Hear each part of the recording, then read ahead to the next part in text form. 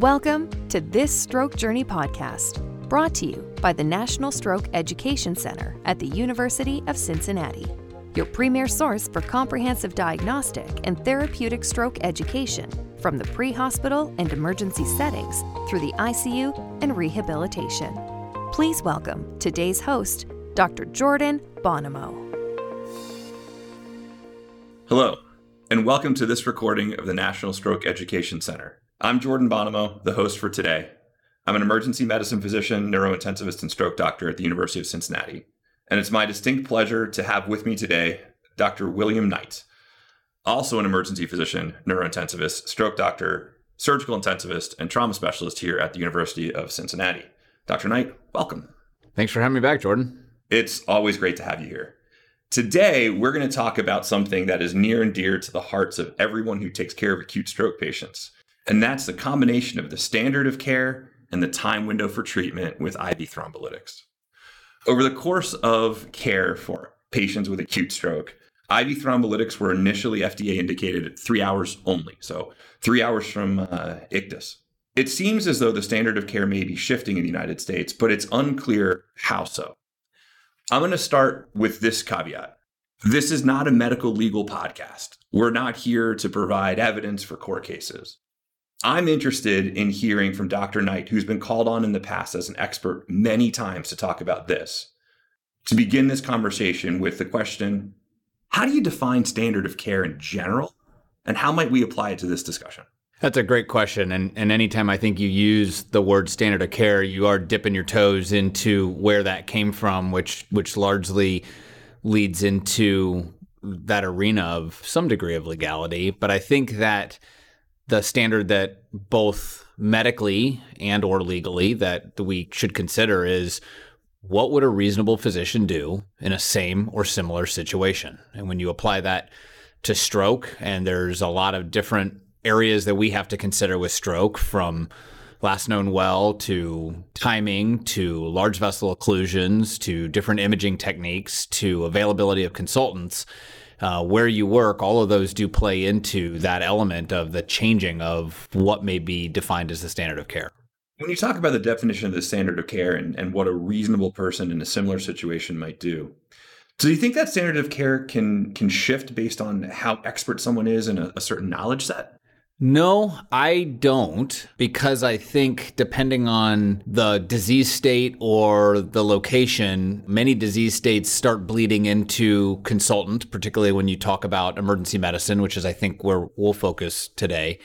And so let's take the elephant on the table with stroke. And when you have a stroke patient, whether that be in a rural critical access hospital or a tertiary care center, the basics of how a physician, an emergency physician and or a consultant should approach that patient should be the same.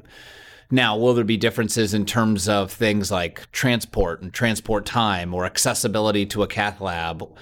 Yes, those would be areas that would potentially change. But when you talk about the very basics of the approach to a patient who is suffering from an acute ischemic stroke, determining the time of last well, determining indications or contraindications to thrombolytics, blood pressure management, access to a consultant, all of those are well within the basics, I guess, of what you could call of what a reasonable physician should be able to do and should need to do. So it sounds like some of it would depend upon the institution you're working in, the context of support that you have around you. From a data standpoint, the initial NINS trial from the early 90s used a cutoff of 3 hours from last known well. The idea being that there may be potential harm that was greater than potential benefit when you exceeded that 3 hours, and they didn't want to extend that window in an early clinical trial. The indications then for less than 3 hours, the contraindication being greater than 3 hours, made its way into the FDA labeling for the drug itself. You fast forward a number of years, and there was some question about whether or not 3 hours was a biologically rational threshold for timing. And it led to the first trial of extended time window that was done well with lots of patients, and that was the ECAS-3 trial in Europe. So ECAS-3 enrolled patients out to 4.5 hours. Interestingly, those data appeared to be positive in the European patients that they studied. There were certainly some controversial interpretations of those data, like they are with all of the TPA data. But the question became at that point, is the standard of care different now that we have a positive trial between 3 and 4.5 hours? Or is that standard only applicable in Europe? Should Europeans get treated 3 to 4.5 hours, but Americans not? And it brings us back to that question of whether 4.5 hours is really something we should be thinking about as standard of care in the US or not. So that is a very tricky and great question. I think walking it backwards, the easiest way I could think to answer that is, should there be a different standard to Europeans versus Americans or any other country or continent? And the answer is probably not. I think you do need to look at the data and you need to look at the trials, and are they reasonable? Now, the way our local governing body, the FDA, having it not enrolling American patients or patients in this country, choosing to not really apply it to a product label change, has left it with a difficult interpretation in the United States. I do know that the majority of our stroke brethren, whether that be emergency physicians, critical care physicians, neurologists, vascular neurologists that do stroke management, have all largely adopted that 4.5 hour window, again, following that ECAS 3 criteria. And there are some very notable different exclusions and the whatnot, have adopted that as, whether that be the standard of care or an option or availability to treat patients, as something that we do on a regular basis. It has become my quote unquote standard of care.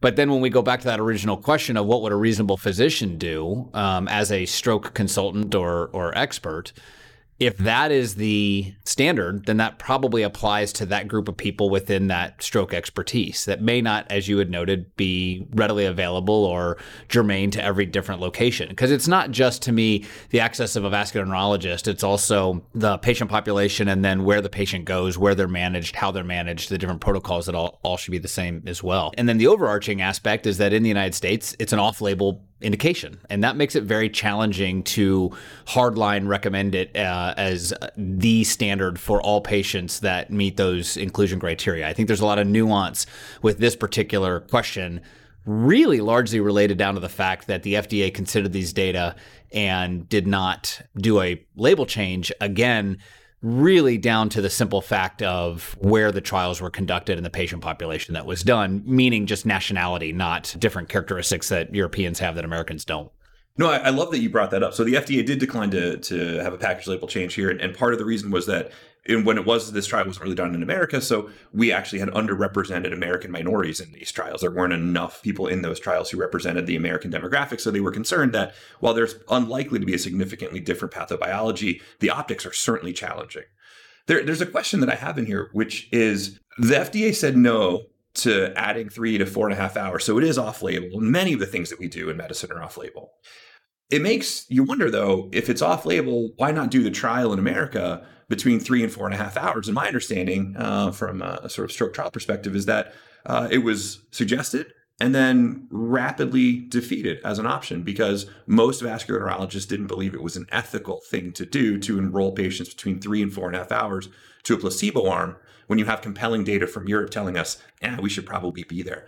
So it feels like we are doing the American thing where we are stuck. We don't have governmental support. We're off-label, and then we have lawyers. So we're a little bit stuck, right, trying to define the standard of care. You have any comments on that?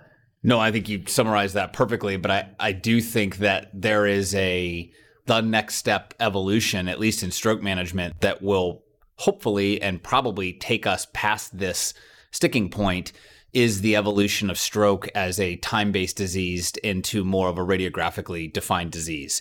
Now, again, that will also shift the standard of care, because if we're going to be using MRIs with mismatches or CT perfusions with mismatches, is that tool going to be readily available at all of our hospitals, rural access, tertiary care centers, even suburban type centers?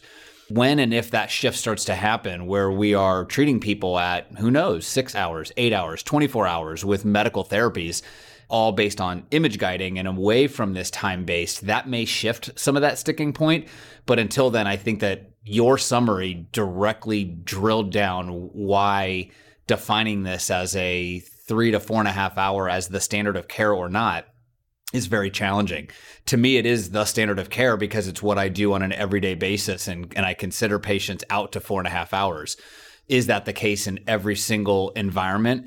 it really does depend. In theory, if you have access to a consultant and access to a vascular stroke consultant, that population through the American Heart Association on down believes that 4.5 hours and is incorporated it into guidelines and the whatnot, then that is to some degree, as you noted, the standard of care. And without that FDA approval, making it an off-label indication just does muddy the waters a little bit.